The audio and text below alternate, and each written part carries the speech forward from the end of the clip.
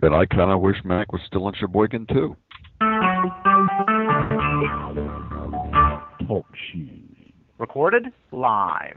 Scuba Obsessed weekly podcast where we talk about all things scuba diving, from cool new gear, places to dive, and scuba news.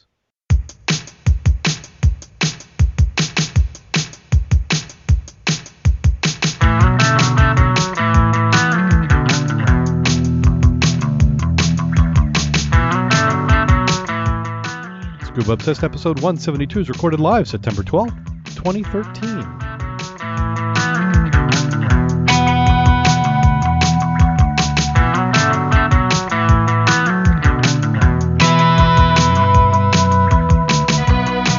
Welcome back to Scuba Obsessed. I'm Darrin Gilson, where we still have a few days of summer trying to sneak on in. Joining me this week, we have all the way back from Cheboygan, our dive mentor, Mack. How you doing today, Mack?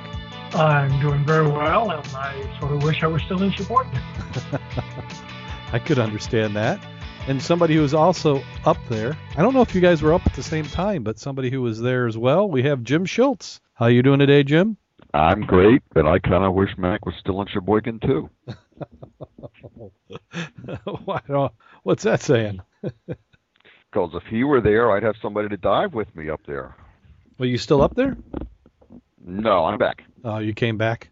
Yeah, I just wish I was still up there. Well, I can understand that. I wish I got a chance to go up there. I'm envious and jealous. We wish you had a chance to come up, too. And you should be jealous and envious. Uh-oh.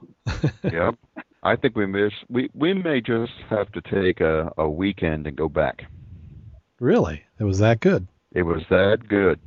Well, I look forward to hearing that part of the show where we get to talk about some scuba diving. Well, I guess the whole show's scuba diving, but about the scuba diving you got to do. I'm double fisting it tonight. I've got a new computer I'm breaking in. I'm still running stuff off old, so as I posted in the chat room and on Facebook, you can see my setup, and it's normally at work I've only have 8 or 9 monitors, but here at home I'm relegated down to 3. But I've got I'm kind of nervous about is I've got stuff propped and stuff on top of other stuff. So if we have a nice mic. What's that? You got a nice mic. I was going to say you got a nice microphone there. Oh, you have to have the microphone. That's probably the best investment we did for the podcast. If anybody goes back and listens to the first couple episodes, we sound like we were talking in a tin can, and the mic really opened it up. Then we got a little bit better recording, and I hope to do that again with this new setup. Still working on some software.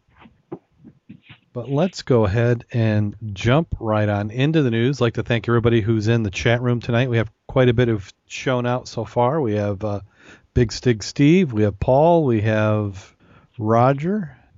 And if I read the next one real quick, I could get myself in trouble. Do you see that one, Jim? Was that Tracy D's Click, I guess is what that is? Handle. That's what I'd say. Yeah. I Freudian slip. I want to say it real quick, and another word comes out. But thanks everybody for joining us in chat room, and I'll try to remember. It might be a little tough for me to paste them in. I'm trying to figure. I've got a mouse in each hand and a bunch of keyboards, so trying to keep things moving.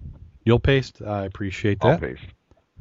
And back in the news again, right off the bat, we have Costa Concordia wreck to rise from the depths. It took engineers from 21 counties, I almost said, around the clock to get the cruise ship ready to be turned up. The stabilization. Here, I think I need to have another drink. The stabilization system to salvage a wreck. The wreck itself is 114,000 ton. The mechanics are checking the strength and safety of metal cables they have placed around the ship before they begin the task to upright the vessel. It's called parbuckling. Parbuckling. Now, in the photos in this article, it kind of looks a little bit like Thomas the Train animation, doesn't it? A heck of a lot, Thomas the Train. Yeah, everything's all super clean and stylized. We can do it. Once afloat, section about 18 meters of the hull will remain submerged as the ship is towed away to be dismantled. They said it's 77% complete. Hope will be finished by the winter. Let's see. When are they? I thought I saw another article saying Monday was a tip update. Does this one say? Yeah, there was one on G Captain that talked about Monday being the day they were going to try to do the parbuckling and get the rollover started. So I wonder how quick it's going to be. Is it something that takes them a couple days to upright this, or is it like 1, 2, 3 pull? I don't think it's going to be a 1, 2, 3 pull.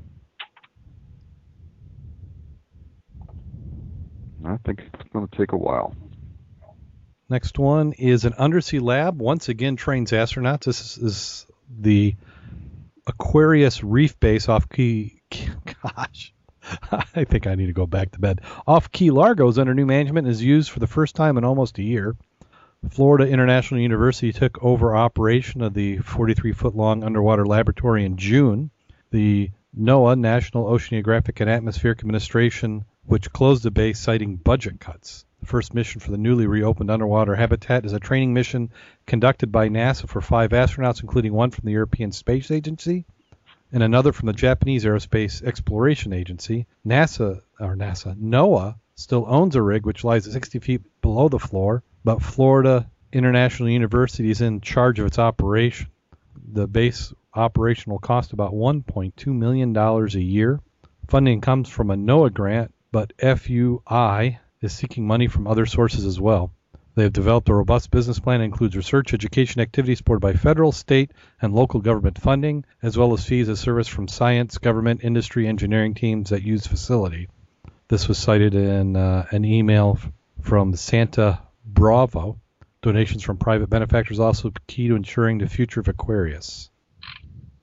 Fabien Cousteau, grandson of the famous underwater explorer adventurer Jacques Cousteau, plans to move in Aquarius for 31 days starting in November to conduct research in psychological and philosophical effects for prolonged saturation diving and confinement, as well as the impacts of climate change could have effect on the undersea environment. I just have a question. Yes. First mission for the reopened habitat is training for NASA for 5 astronauts. Obviously, they're not using our birds since we don't have any shuttles. Yeah. What are they using, and who is taking the astronauts up in the air? Well, it's been the Russians. Yeah, we've been riding on the Russian rockets. I'm sure that'll work out fine down the road. Yeah. Well, I mean, they always like to have a little bit of money and just send them was it probably a $500 million a flight, I'm imagining. And then we've got the Open ROV project, which we've talked about a few times on the show, raises funding to open up for the world of underwater exploration. The organization has been designing and selling kits for $849 each. Some 250 of the first Open ROV models have been sold. Now, Open ROV users plan to search for sunken meteorites and glaciers and old mahogany in Canada. Open ROV, the company, has raised $1.3 million, led by True Ventures, in order for them, the team of 3, to further refine and distribute its design and start a video community on its own site. Open ROV is using some of the 3D robotics. Oh, I see. Open ROV has a lot in common with a 3D robotics company led by former Wired editor Chief Anderson. They both utilize the MakerBot 3D printer movement. They said, while $1.3 million is not a lot of funding for technology startups, it's a leap for Open ROV, which has taken starring roles in places like Maker Faire and had successfully had a Kickstarter campaign. We started off dreaming. This started off like a lifestyle company, but quickly became apparent to us that personal satisfaction was good. Did you see the new design that they show there?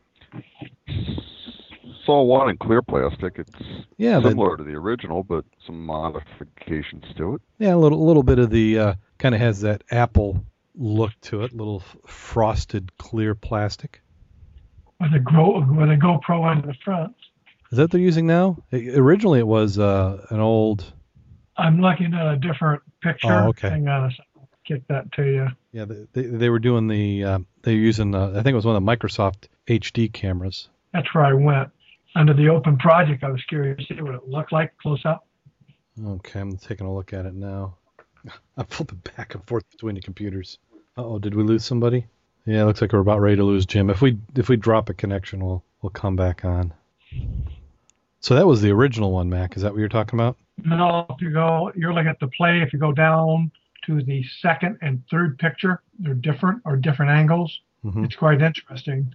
This would be really nice under the ice at the Lake 16. That would be cool. Yeah. And we could drop that a few other places I have in mind. Well, they've open sourced it, so you can make as little or as much of it as you want yourself and then buy the remaining parts from them. And we just so happen to know people who can fabricate just about. I think we dropped you in the middle of a sentence. Welcome to TalkShoe. Please enter the call ID followed by Almost sounded like Mary Helen. followed by the pound key. If you are now joining the call. TalkShoe. Recorded live. You are unmuted. I think we happen to have enough people within the club who could build or fabricate most of this. I would think so. Looks interesting. Having to save this, I can come back and look at it. Yeah. Well, and they show you how to make pretty much all the parts. Some of the brushless motors looked pretty interesting. Oh, that reminds me. Have you guys been in Stevensville and seen the saltwater aquarium shop that's in there? No, I have not. Yeah, if you go downtown, I think that's Stevensville. Yeah, downtown Stevensville, right there in the main street, there's a saltwater aquarium shop. He's got a little fabric fish floating under the eave of the place. And I went in there, and that is very impressive, the engineering he has done in those tanks. Extruded aluminum frames and custom LED lights. And then the filtration systems are very nice. Beyond 20 years ago when I was doing saltwater aquariums. But looking at this equipment reminded me of that. Just some of the engineering is really advanced. Okay, back to the other computer. Let me pull up the next one. Oh, wait, I've already got it open. A 9-hotel scuba resort is close to becoming a reality in Australia. I think we had Jim drop again. Yeah, because you can still hear me, can't you, Mack? Yes, and I sure do like that. Is that a pictorial, obviously? Yeah, it's an artist drawing. It kind of has a little bit of the look of the Walt Disney World where the tram comes into. Or the new buildings there in Dubai. Yeah, it does. It does have that look to it. It's a proposed $4.2 billion, Aquas Great Barrier Reef Resort in Australia. Oh, they're saying I'm muted. How am I muted? You can hear me, can't you? Well, I can hear you. Yeah. Well, let's go Why ahead. did they call it? TalkShoe. Recorded live. We're back. You are unmuted. Now they can hear us. Must be a little bit of delay in the chat room, too. Seems like when the notes come up, it doesn't quite match the audio. So probably what we should do is we should count, and then when they start hearing us count, they could respond and give us an idea how much. But I'm really not that interested. So back on this $4.2 billion project, 3,750 hotel rooms across 9 luxury hotel brands, 1,180 managed apartments, 130 managed villas, an international class casino, one of the world's largest aquariums, 145,000 square feet of high-end shopping, 25,000 seat sports stadium. Where's a sports stadium in there? Must be an inside sports stadium? I would think so, yes. 20 hectares of reef lagoon, 2 2,500 seat theaters, cultural heritage center, and 18-hole golf course. Now, what's the deal with why is it called a scuba resort? Is it just because it's right there on the barrier reef and it's going to create a big environmental impact on the reef, or what? Well, they said, we're sure many serious scuba divers would love to see this project stall, as its location at the Great Barrier Reef would do nothing but bring more crowds, not to mention environmental concerns that always come along with a project this size. The Aquas website says it hopes to attract the Asian market, specifically Chinese middle and upper class. This makes sense considering the primary investor is Chinese billionaire Tony Fung. They said northern Queensland is missing is the man-made wonder of the world. So how far has this gotten? Do you know? They're saying that, I'm guessing, and I can't imagine that Queensland is really that much more relaxed than we are here. They're saying they hope to start construction as early as 2014. So I'm guessing that they've just now making it public because they need support. Okay. So I give it about a 20% chance.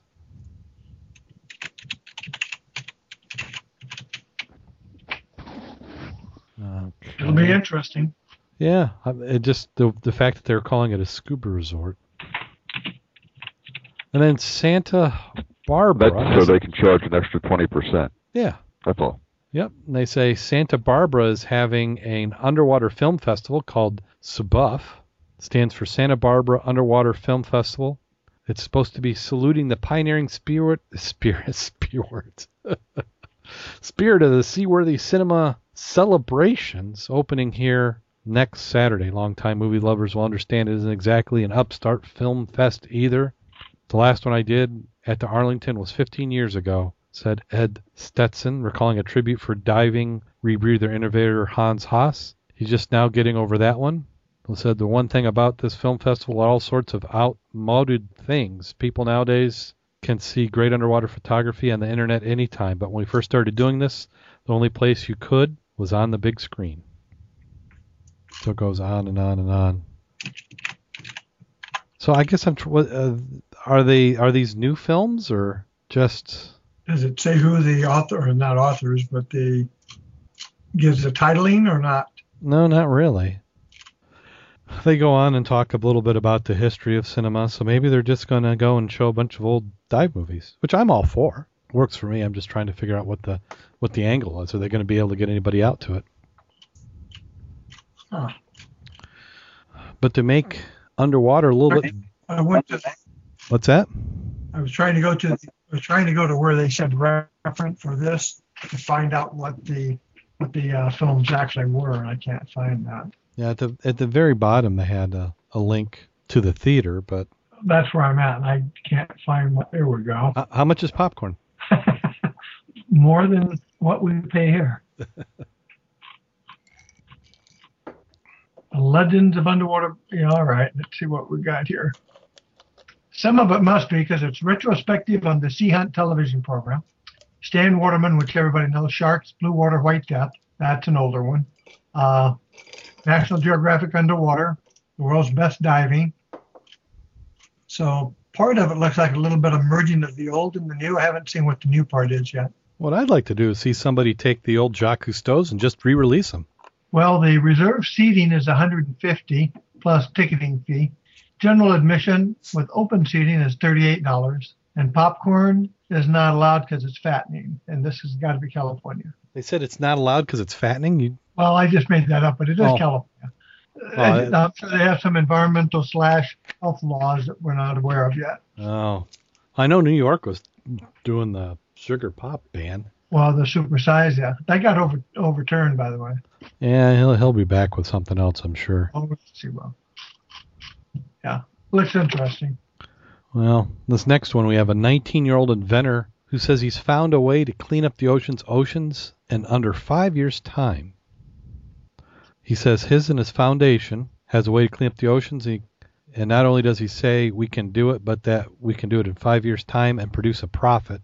It's called the Great Pacific Garbage Patch, or Pacific Trash Vortex, massive collection of plastic particles accumulating in Pacific. Other oceans have their own collection of plastic waste as well. Furthermore, most of the debris in our oceans are plastic materials account for 90% of all the waste debris. Scientists have considered all manners of way the debris could be treated, but there's no clear answer. He says we could remove nearly 20 billion tons of plastic weight with this concept, which he calls Ocean Cleanup Array. It's made from a massive series of floating booms, processing flat platforms that greatly suck in floating plastic like a giant funnel. The angle with how the array is set up to allow plastic go to where the platform processing centers are floating. All the platform processing areas would separate the naturally occurring life such as plankton and only keep the plastic material to be recycled. What's most impressive about the array is that once it goes operational, it would clean up the ocean in only 5 year time. He also makes a point saying that due to the vastness of the oceans, most do not know how badly polluted the oceans really are. One of the problems with preventative work is that when there isn't any imaginary of these garbage patches. An odd sentence. He says by placing arrays, however, it will accumulate along the booms, making it suddenly possible to actually visualize the ocean garbage patches. We need to stress the importance of recycling, reduce our consumption of plastic packaging. I was looking up the Greenpeace on that. Uh-huh. The trash vortex is an area the size of Texas in the North Pacific. It's estimated there's 6 kilos of plastic for every kilo of natural plankton. I think that I would have a hard time believing that. Interesting article at Greenpeace International if you like that kind of stuff. And I'll just give you a link to where I'm at. He says not only is Slack going to be self-powered, it would be very profitable from all the recycling, which he estimates to $500 million per year. It'd make more money than the plan would cost to execute, meaning it would be profitable. Okay, so do it. It will be interesting to see how you collect it and transport it, because that's where your cost is transportation. Yeah. I just looked at National Geographic News also on the vortex. They have some different pictures. And do they actually have some pictures? Actually, yeah, some of the trash. Yeah, I just sent you a link on that one. Okay. Giant ocean trash vortex documented the first, and this is 2009, and it is amazing what you're seeing floating around out there. Yeah, that is an ugly photo, but it's only one photo. Look to the left, and then click on a couple of the little linkies down there. Okay. It gives you the type of debris that they're finding, and then they also show a nice little picture of the animal inhabitants of that garbage patch, which is quite interesting. And, when you think about it, remember that little item we talked about last week, I believe, is the amount of plastic now found in all of the Great Lakes, and it's in the micro size that goes through most of their filters. You remember us talking about that? Yeah. Well, that's one of the things with plastic is that it does eventually break down, but it just gets smaller and smaller and smaller until it gets to a size where it's still not good, but it then can be ingested, which can cause all sorts of other problems. And that's the kind of plastic we've got here in the Great Lakes. I know when we're diving in the rivers, I'm seeing it more and more often. Yeah. I think even in the last 5 or 6 years. When I first started doing diving, I expected to see plastic bags everywhere. And now when we've been diving in the river, I see them just about every time. I'm always pulling them out. Oh, there's another article on this, and it's called The Pacific Trash Vortex Has a Counterpart in the Great Lakes. And this is an April 2013 article. And that's quite interesting. They're using Lake Erie for an example here. And this is, let's see who's doing the studies here. University of Wisconsin Superior. They're talking about Lake Erie, which I've heard about also, has mercury infection, poisonous algae, and it's gaining ground. Interesting. That's a good article, too. We have some others who are trying to reverse that trend. We have scuba divers in Lebanon are giving the seabed a deep clean. Golly. Lebanon is set to witness a unique form of environmentalism on Saturday where scuba divers from across the country gather, clean up the coastal seabed. This according to the Daily Star in Lebanon on Wednesday. Bubbles Club for Divers has hosted a cleanup event for the past 2 years. They set aside a day to collect rubbish that would accumulate in the seabed, which pollutes water to present real danger to marine wildlife. We still have a very dirty seabed, says George Asaf, founder and owner of Bubbles, in an interview with the Daily Star.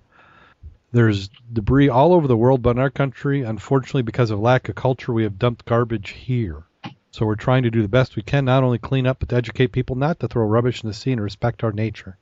It said Saturday's event will have 25 divers set to clean up operations off the coast of a seaside resort.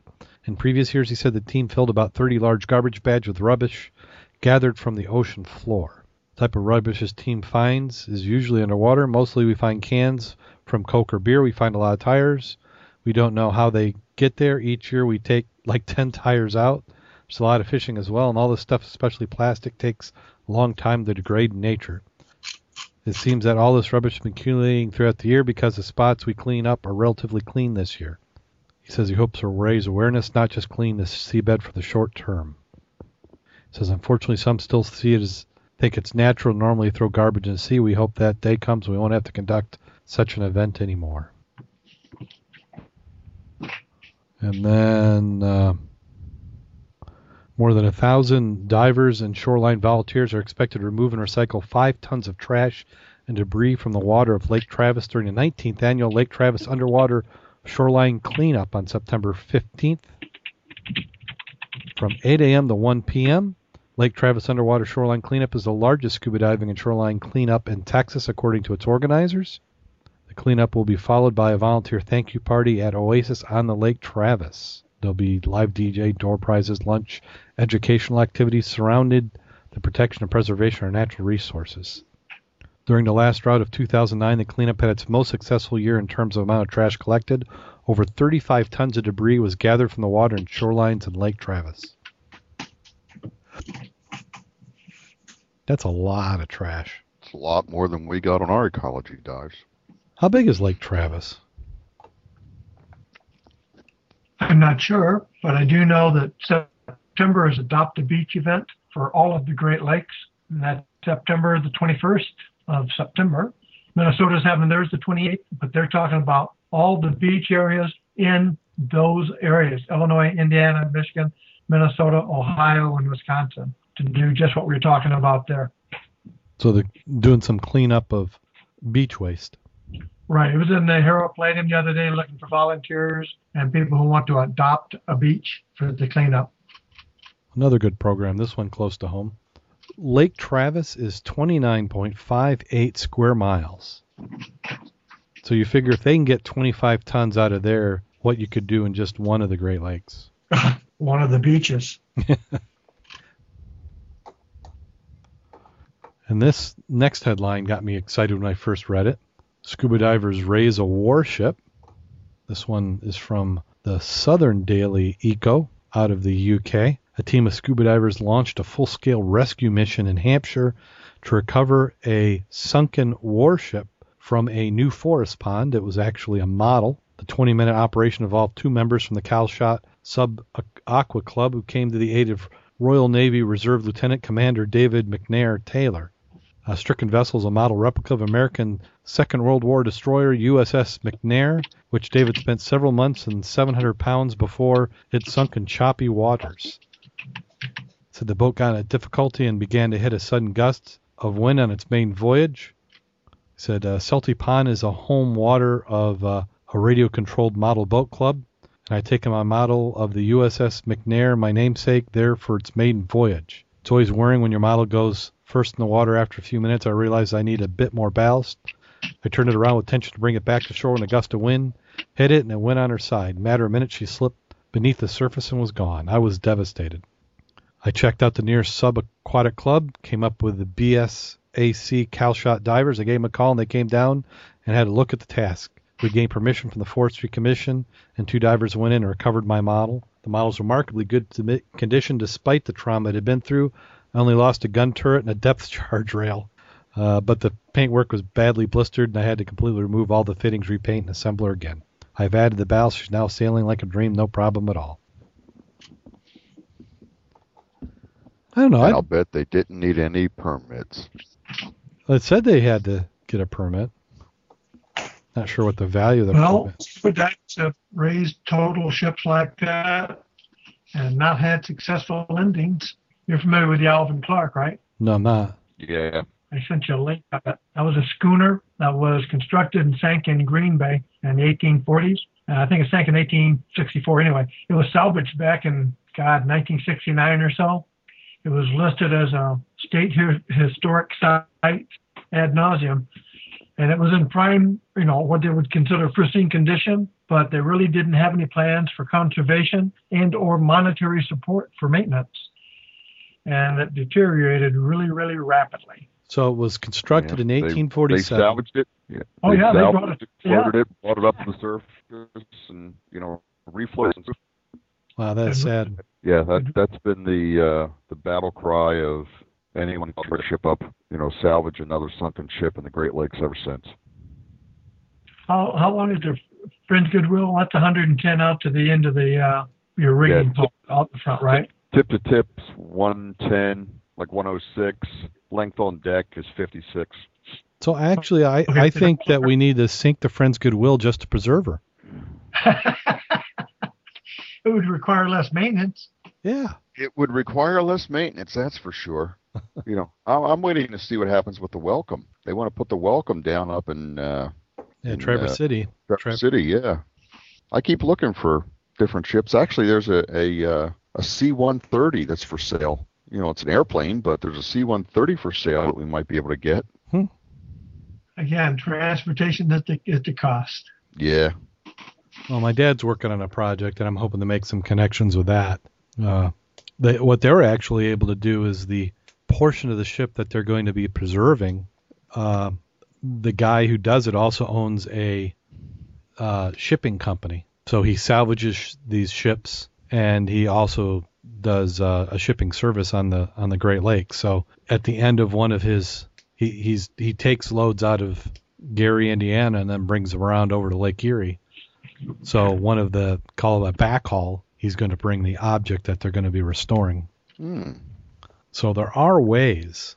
So I'm hoping to make some connections, and maybe we can do something. Yeah, I keep looking for an opportunity to get my hands on something anywhere in the Great Lakes, because if we can get it in the Great Lakes, that's the biggest part of it. Yeah. Well, that's all this guy does. He just salvages vessels in the Great Lakes and scraps them. So I'm trying to remember what the name of this one is. Actually, I do remember it, but I can't say. Okay. But the vessel's been in the port of St. Joe many times. And fairly recently at that. We'd love to have it in the area, and if we could get some sort of a lead on it, we can run with it. Yeah. Well, we'll talk about that after the show. We'll cover good. that. A good reason for those to hang around. And how would you like to be? I almost jumped. I went too far away. A cave exploring scuba team is going to look into a New Mexico mystery. On September 14th, 81 feet below the surface, Santa Rosa Blue Hole, specialized divers literally opened the door on a mystery.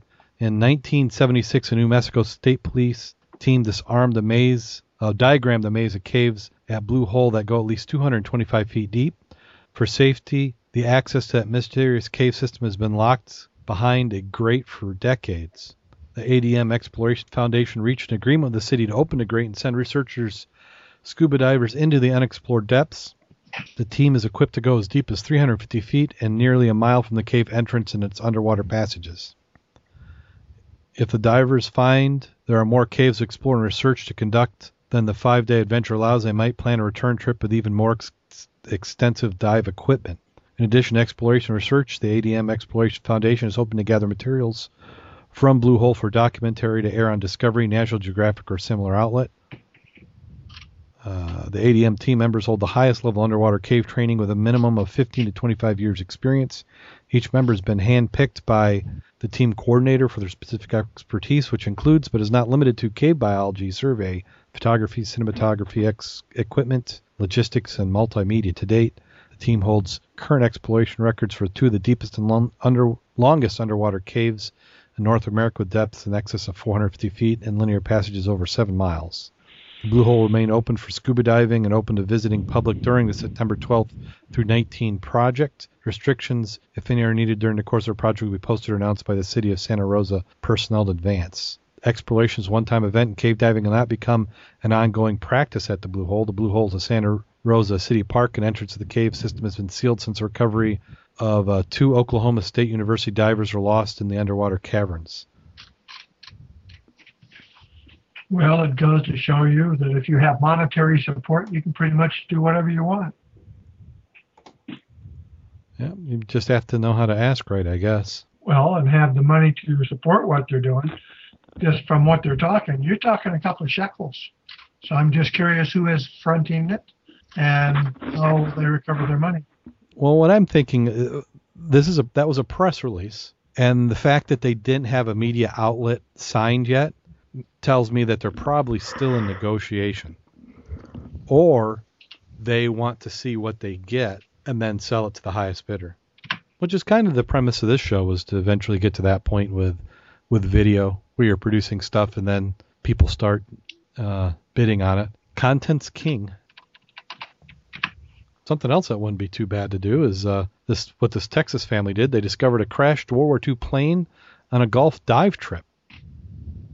This summer, Carrie Kirposh, with her husband and mom, she hoped to find some fossil and corals. Instead, they discovered something a little bit more interesting, a World War II fighter plane that went down the Gulf of Mexico about 70 years ago off Venice, Florida. I felt like it was in a movie or TV show where you see things that happen, don't feel like it's real. We've been diving this area close to shore for years, and it was just an amazing feeling. They embarked on the diving expedition in July with her husband Wes and her mother Paula Pratt to look for fossils, specifically megalodon shark teeth. They had 2 underwater cameras in tow in case they ran across some cool coral and marine life. First, we were focusing on stuff directly below, and when I looked up, I was actually viewing the airplane's tail, where the airplane's tail had been attached. My first thought that it was a commercial-sized crab trap, so I knew I wanted to check it out. She took a closer look, finding everything beneath me was basically metal, and that's when I realized I was on the wing of a plane. She signaled her family to join her, and then soon realized they'd stumbled upon a P-47D Thunderbolt, which had likely crashed during the training off Venice during World War II. The Venice Army base was located at the site of the current Venice Municipal Airport. A couple immediately got their cameras in motion to capture the find. The aircraft pieces have been turned over to James Hagler, Director of Historical Resources in the City of Venice, the Venice Museum and Archives. I'm looking at those photos now. They got 14 of them. Yeah, but only 3 shots of actual parts. Very rusted and very dilapidated, to say the least.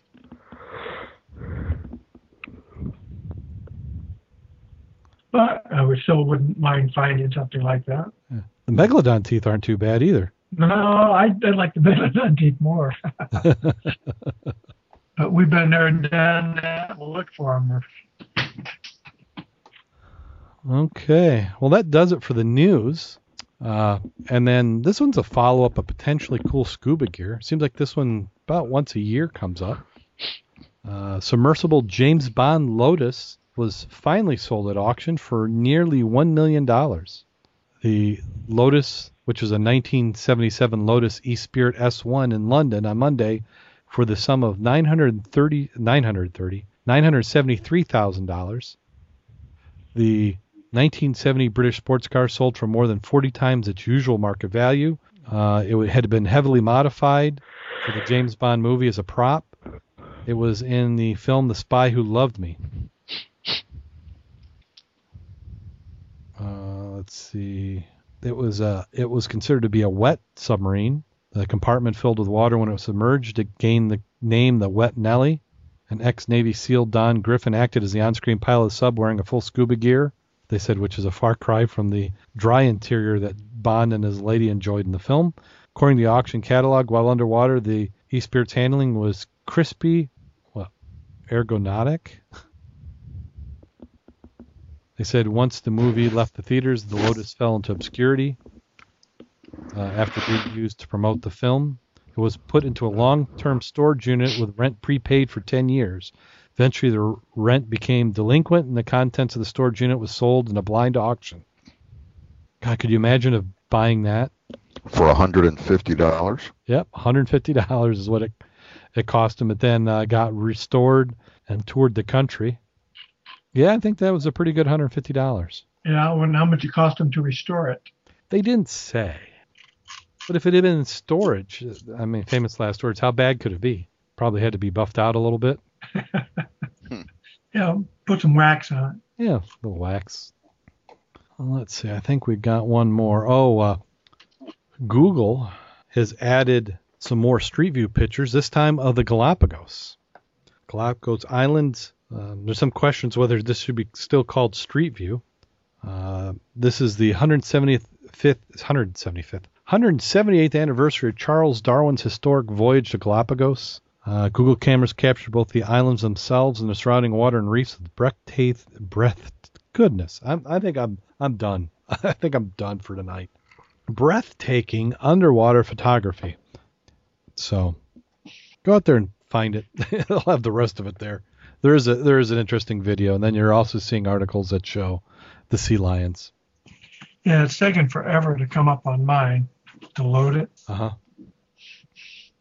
I did see where Google did make the paper the other day again. Oh, no. What'd they do now?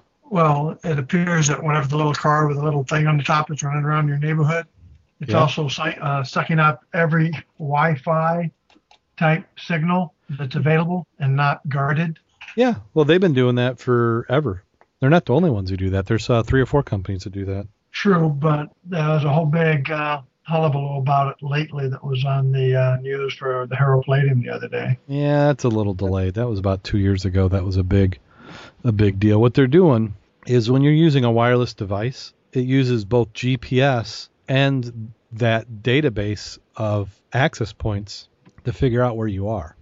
Because if you have like an iPad or something and you turn off Wi-Fi when you have GPS on, it will actually scream at you going, oh, you're going to lose some of your accuracy by turning off Wi-Fi. And that's why what they're doing is they built up that database list. So, and then Google was supposed to be abstracting that, and they didn't. That was about 1.5 years ago. That was in the papers, and they apologized and did all sorts of stuff. So like the government, I won't do that anymore. Yeah. Unless you catch me. Yeah. Well, then there's some companies now that if you use their wireless equipment, they actually broadcast that intentionally. So they're claiming that your internet is subsidized, and that's why they do it. So that if they charge you the full rate, it would be more expensive. So they charge you a discount. In exchange, they give away some of your bandwidth to people who are driving by. Okay. So, why not? NSA has it anyhow, so why not your neighbors? Yeah. At least your neighbors, sort of. Oh, that's an interesting photo there, Mac. And which one? That's the one for the Concordia? Yeah, Concordia G Captain. Yeah, that's one I just posted. Very nice. See, that one doesn't look like Thomas the Train. Yeah, they got. Wow. I like that one. Yes. Yeah, it really shows the caissons and everything being set up, ready to go, and that was a nice image. Yeah, it must be getting close. Yeah, if you're not hooked up to G Captain on Facebook, you might want to take a look at it. G Space Captain. A lot of nautical. Yeah, I just added a like to them. Marine-related information. It's on Facebook. Well, we've covered them in the news before. They've had some articles that we've posted. Yep. Sorry, it's G, no space, just G Captain. Is that kind of like a gangster name, G Captain? I don't know, but they keep up on what's happening in the marine industry. I've liked some of their articles. They were the one who had that article on was it the cook who was alive in the hold of the ship? Yep, they had that, and they also had a real nice series on the Coast Guard investigation of the Bounty sinking. Did they ever do a follow-up to that? Not that I've heard anymore. It'll be a while before the final report comes out, but it pretty much looks like the captain and the organization are going to take the hit. Oh, if I remember correctly, I think the captain went down with a boat. Captain went down with a ship. Yeah, he was lost, but yeah. And then the organization was flat broke, as it was. Yeah. So, well, that does it for Scuba News. Let's go ahead and talk about some diving. As I understand it, you guys went up to some place, was it Cheboygan? Cheboygan and Mackinac City. Did some diving in that area. Now, Cheboygan, that is, if people look at their Michigan hand map, that's up at the top near the Mackinac Bridge. Yeah, it's about 15 miles east of the Mackinac Bridge. And there's a Cheboygan, I think it's the Cheboygan River, but there's a river that comes out there. That's the home port of the Coast Guard cutter Mackinac. And there was a couple old lumber camps up there where they used to take logs and cut them into sawn lumber. And we've been going up there for years. Mack was probably going up there, 20 years or more before I ever got into the area. When did you start going up there, Mack? In the 70s. Yeah. So we've been going up pretty regular, at least, since 86 when I came to the area. And like Mack said, before that, he was up there every year for different reasons. Started off diving the lumber camps and lumber mills. And when the sand kind of covered up most of the lumber, we found or talked to some people who told us about some wrecks, and we started diving wrecks. And now we've got some wrecks in an old dump area and kind of do a combination of grubbing in the lake. Mack does some grubbing in the river and taking photos and images of the wrecks, and got a little bit of everything from rubble wrecks in 6 feet of water to the Cedarville, which was a ore carrier that sunk within sight of the Mackinac Bridge in 102 feet, 110 feet of water. So got everything from steel ships of the 60s and 70s to wooden schooners from the 1800s. So what was the first dive of the week? On Sunday, they went out and did the Genesee Chief. And what's the other one over there, Mac? Leviathan, Can't. Ginny L. Starts with an L. Island. Leviathan. Yeah, All of those are done. Leviathan. Yeah, Leviathan and Genesee Chief were two rebel wrecks that are right by the state park. They're snorkeling distance, or you could do them from shore dives. They dove that on Sunday and then went over to the Jenny L, which is a tugboat that sunk 3 years ago, 2 years. somewhere in that range. Yeah. So those were all in less than 25 feet of water. And then just a few miles west of that is the St. Andrew wooden schooner that's in about 57 feet of water. So that was Sunday's dive. Monday was Labor Day, and it was really nasty up there, blowing and rough. So I don't think we did any diving on Monday. And then Tuesday we took a trip up to the Cedarville, or out to the Cedarville, and got a nice dive on the Cedarville, which you can do anywhere from 40 feet to about 105. And then Wednesday's when you came up, so why don't you pick it up, Mac? You came up Tuesday night, and we started diving Wednesday, so why don't you pick it up from here? Wednesday, we just revisited Duncan Bay and did some video on the Leviathan, the Genesee, the Ginny L. Then we went over to our grubbing area, and there's also a wreck over there called the Islander. And we went back out in about 20 foot of water where you still got scrap, lumber, and materials. Did some video like of the two-wheel cart, and I think we posted some of those pictures on the club site. And then just regular grubbing. That two-wheel cart, I'm trying to remember if I saw that when I was there. You Probably, if you've been with Mac, we've marked it on the GPS and been able to go back to it repeatedly. Yeah, I'm trying to remember. So we basically did that. Then the next day we went back out and dove the Cedarville because there's so much of it. The nice part is I've got 3 buoys on it, the aft, the bow, and the middle of the brake. And nowadays you can go and you can actually go through the middle of it and then find little trails you want to take, but you got to be careful you don't go down a blind channel. And if you're going to be down there with your lights, you got to make sure you know where you're going and got a line to come back. Yeah, the break in the Cedarville has opened up some areas in the hull that might have been bilge area connected, or may have been some piping. So you could very easily get silted out and lost in these areas. And they're probably 60 to 90 feet, depending on where you pick them up at.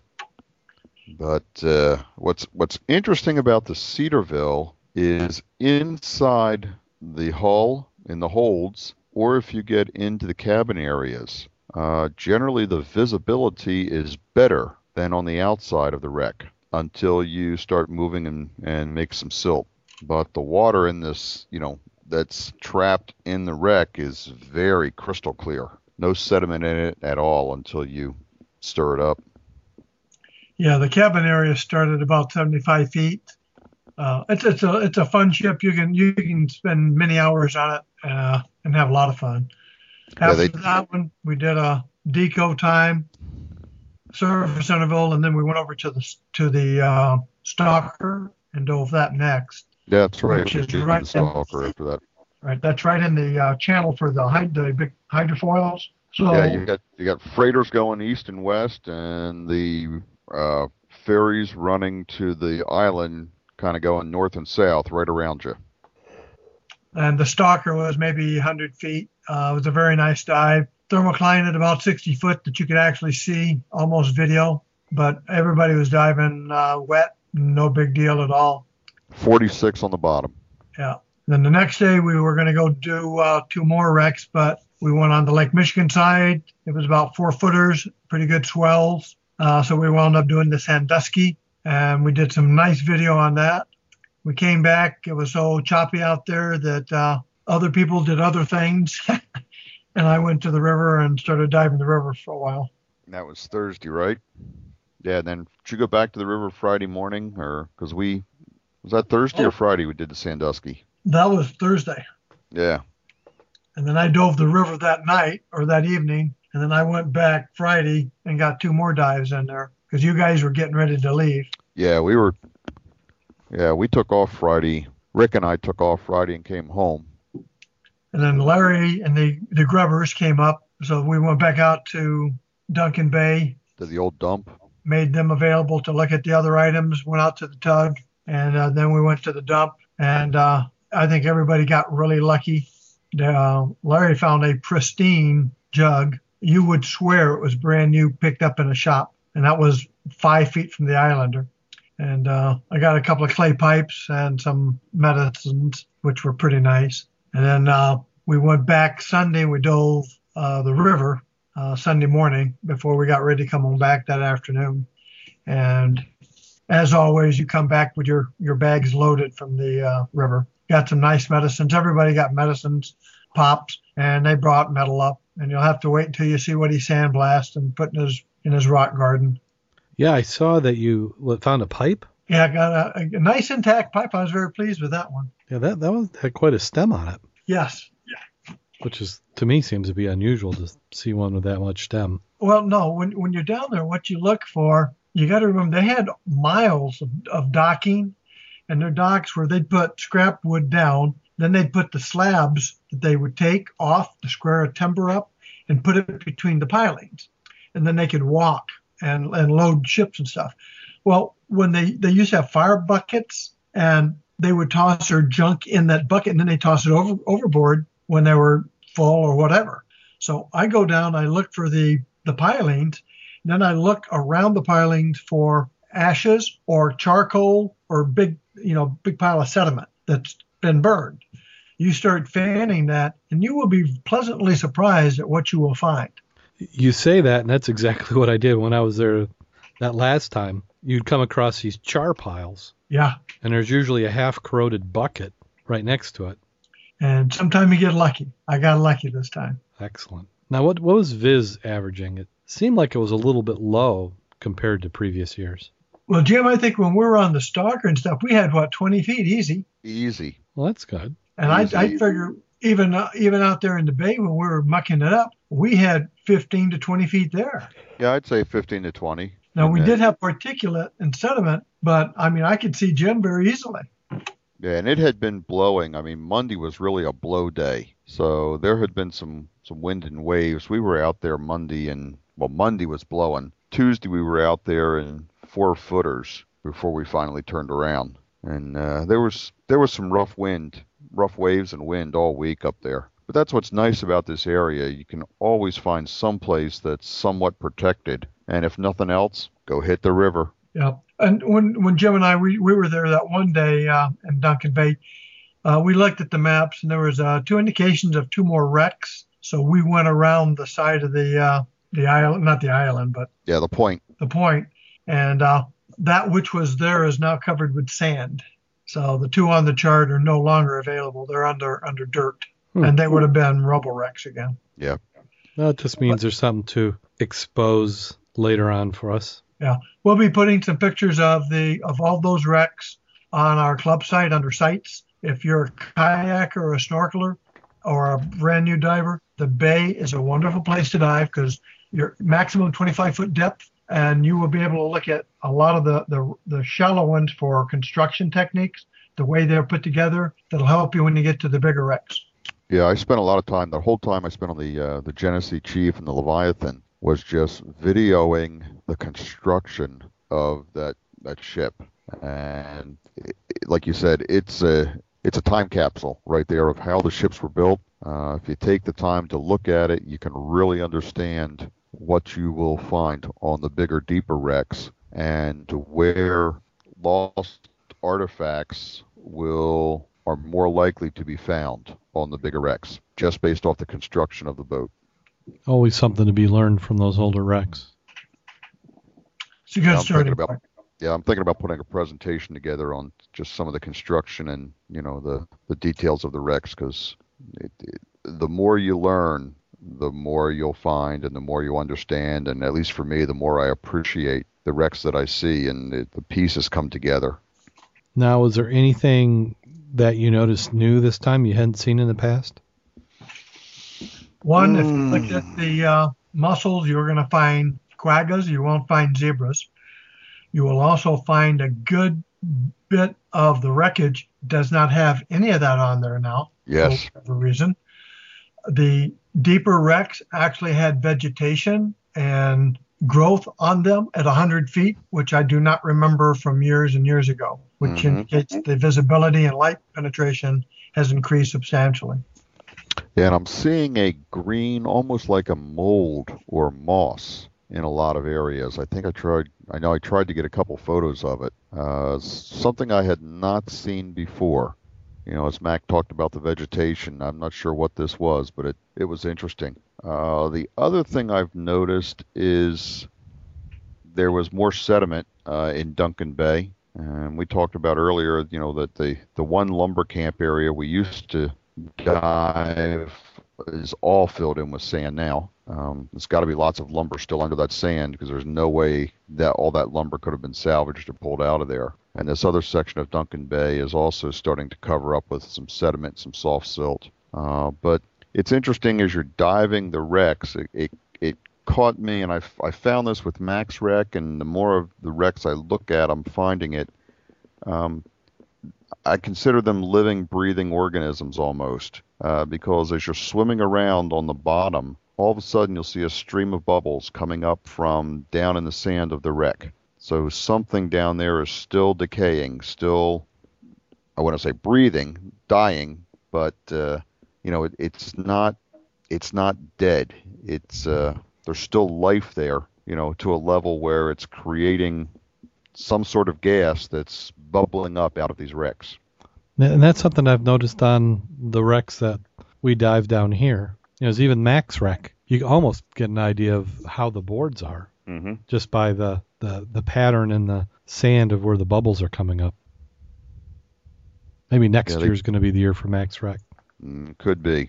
We didn't get out too much this year, but Bowie's still there. Yeah, we still have some diving yet to do. Yeah, we've got some diving to do. I really want to get out and get some more video of it because I've got to update the measurements with those new dead eyes that were uncovered this year when the sand shifted.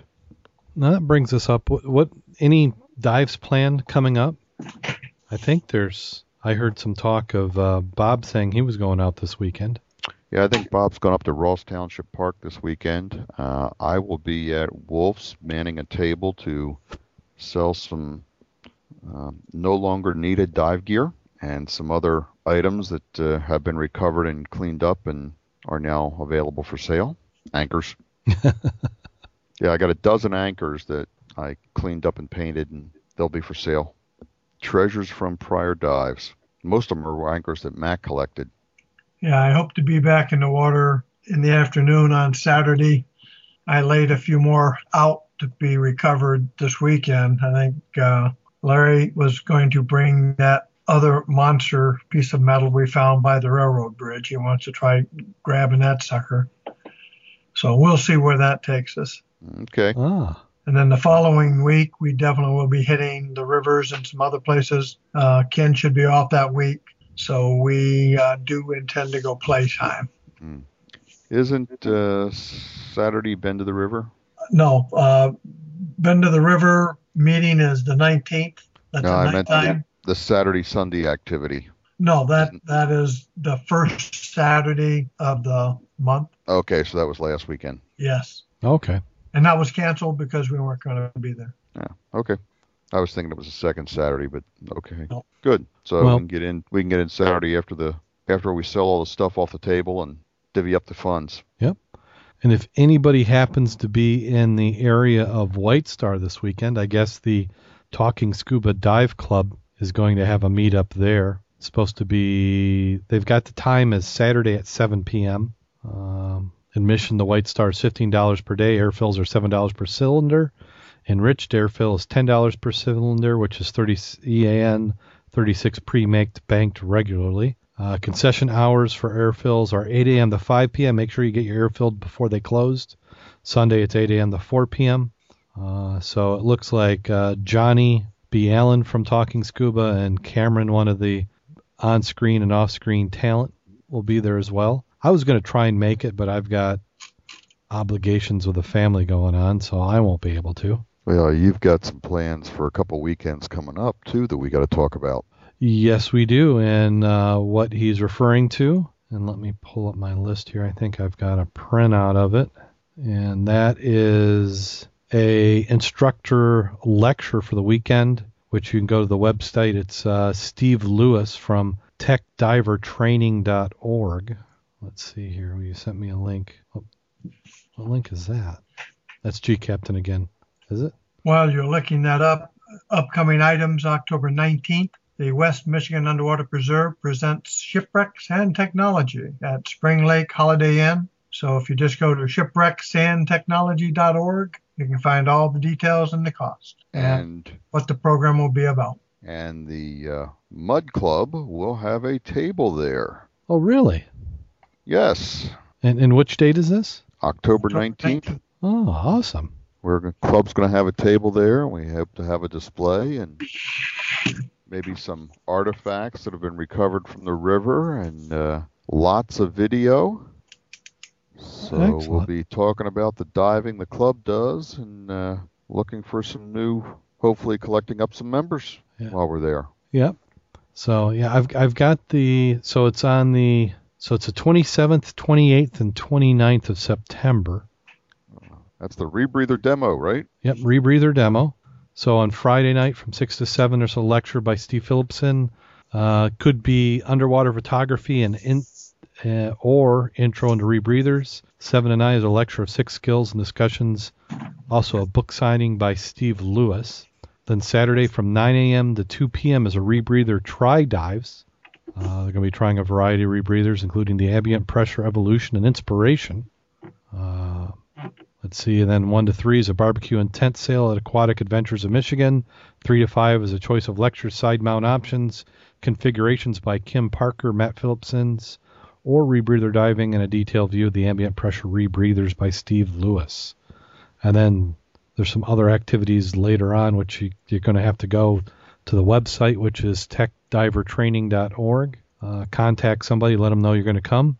And then on Sunday, they have a number of rebreather trying dives that could be possible to overflow for the previous day and some additional diving. All dives will be at Spring Mill Pond in the Island Lake Recreational Area. They're saying it's still warm there. You can get by with 5mm wetsuits.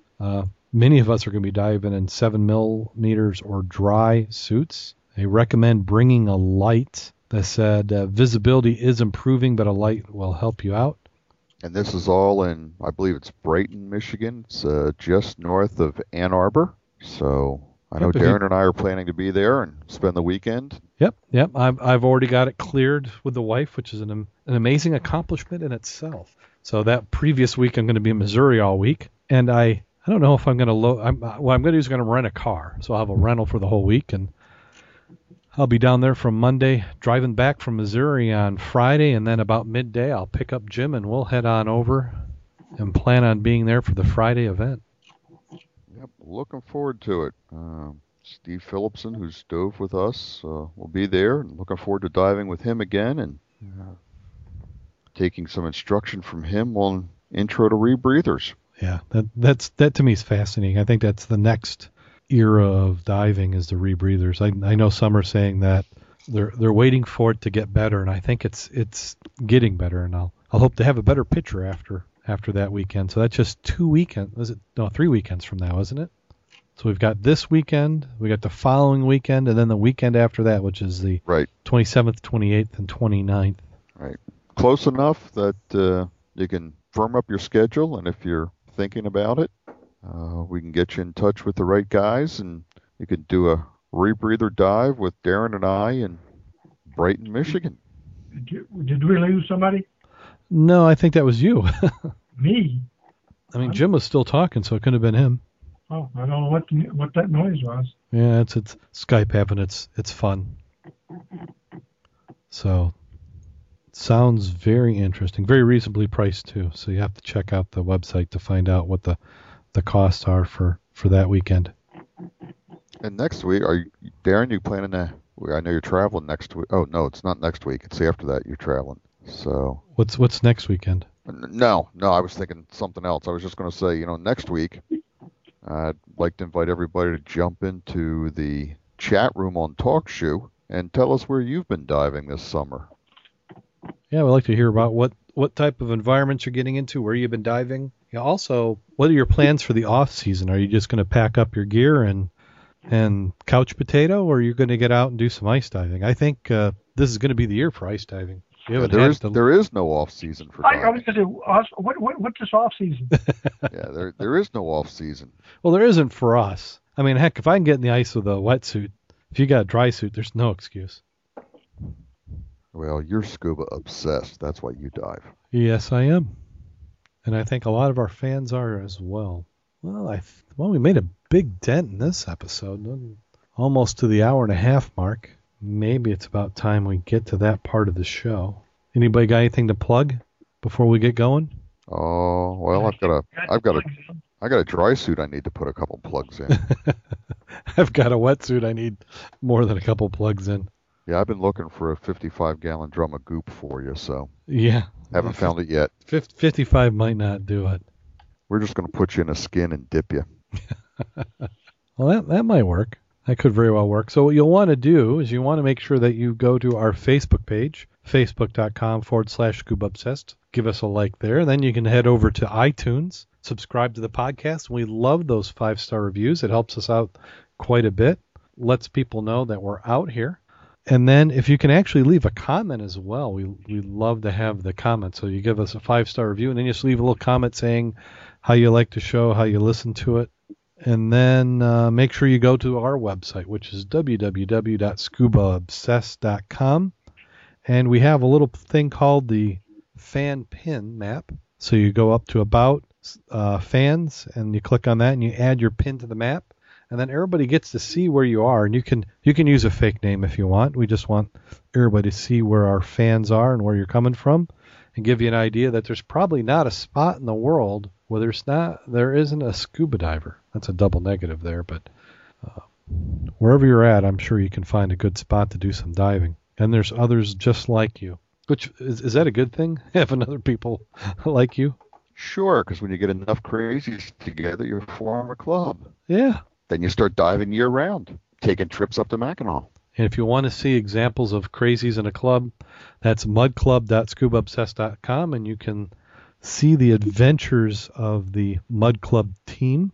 Click on the treasures link, and you'll see what we've brought up. That's more than just a couple days of diving there on that page. Let's see. And then you want to follow us on Twitter. You can't leave off Twitter. Twitter has a lot of activity. We curate news throughout the week, and we post it up there on Twitter, and you can follow us. So you go @ScubaObsessed is our Twitter handle. And we also have Scoop It. So you go to Scoop It and look for Scuba Obsessed, and you'll find our news feed. And we're on Google. I'm still trying to crack Google. I like it to an extent. It just hasn't become natural. It's a little bit too much of a pain in the butt to post to it, but I see Google's making some changes to that now. Only so many hours a day, only so many social networking sites you can handle. And let's see, now I'm on... Okay, so is it that time? It has been. I think I've delayed and stalled and everything else we can do. So it is that time of the show. So if any of our people in the pass room chat pass out, we apologize. But we had John, Roger, Big Stig, Steve, who we'll be seeing in a couple weeks. Paul, Tracy's D's Click. I'm still not sure about that name. And some others. So make sure that you go. Also, if you like our podcast, you're going to like some of the other podcasts that are out there. You're going to like Diver Sync by a friend of ours, Rich Sinowick. And you're also going to want to check out Talking Scuba video podcast. Okay. I think any more commercials, and we'll have to have some sort of different rating. Okay, so here we go. Here we go. A small boy is woken up by a crash of thunder. He rushes into his parents' room, and his father confronts him. Don't be afraid of thunder, he says. It's just a noise God makes and someone tells a lie. But why is it thundering now? Asked the boy. It's the middle of the night and everyone's asleep. I know, replies his father. But this is around the time when they start to print newspapers.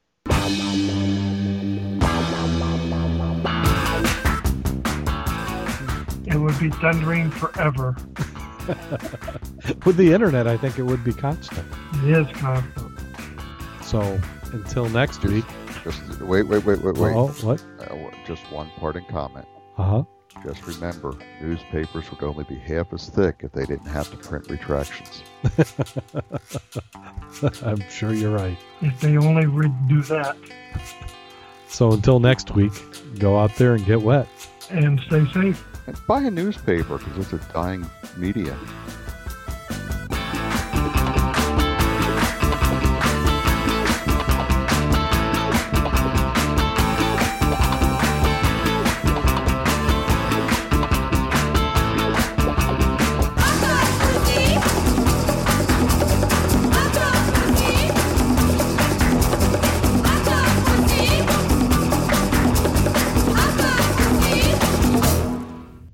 Call recording has been completed. Well, I delivered newspapers for 5 years. I delivered papers, and I also sold, I don't know if you were Boy Scouts or stuff, but remember grit? Oh, I did that. I did that before I did the newspapers. That's when I realized that was not a real newspaper. But amazingly, there were old ladies who bought grit. Yes. And they actually, I think, liked it. Because when I stopped selling it, they got mad at me. But yeah, I used to do that. I used to be in the back of the magazine and make money. Gosh. Yeah, I used to wait till fall, and I'd get those Christmas card catalogs, go out and sell Christmas cards to all my neighbors. Oh, that's a good way to do it. Hey, have fun in North Carolina, John. What's GN code for? Good night. Oh, okay. Abbreviation. Sometimes they abbreviate to the abbreviate, and I have no idea what anybody's talking about. Yeah, well, we lost everybody on the chat room. Well, I'm about to pull the plug here and hit the showers myself. Okay. Well, thank you much for coming on. Glad you guys had a good dive up north. Before you leave, Mac, you got anything you want to put on the table Saturday? I don't think so. I got some stuff I got in the hangar, but I'm going to hang on to it for a while more. Okay, because What time do they open that day? 9 o'clock is when it starts. Setup is at 8, and I got all those anchors that I picked up from your place, and we were going to split. I got them all cleaned up and spray painted, so I got like 12 of those ready to go. Yeah, I'm going to go there early. I want to peruse it. I can give you a hand setting up if you like. The big influx is that first couple of hours, because that's what people want to see is what's there before everybody descends like a herd of locusts. Yeah. Yep. Well, I'm planning to, be there through the day and sell as much of my stuff as I can. Anything you don't sell, I put that in the newsletter this time already. I know you've got stuff. Larry's got stuff. I need a list of what people have and how much they want, because I have had people call me up and ask, and it's like, I know people have stuff, but I don't know how much they want for it. Okay. I'll get it out to you. I want to send I want to see if I can drag some guys from the firehouse up to the next club meeting Tuesday night, so I got to give them a little heads up, see if I can get them out there.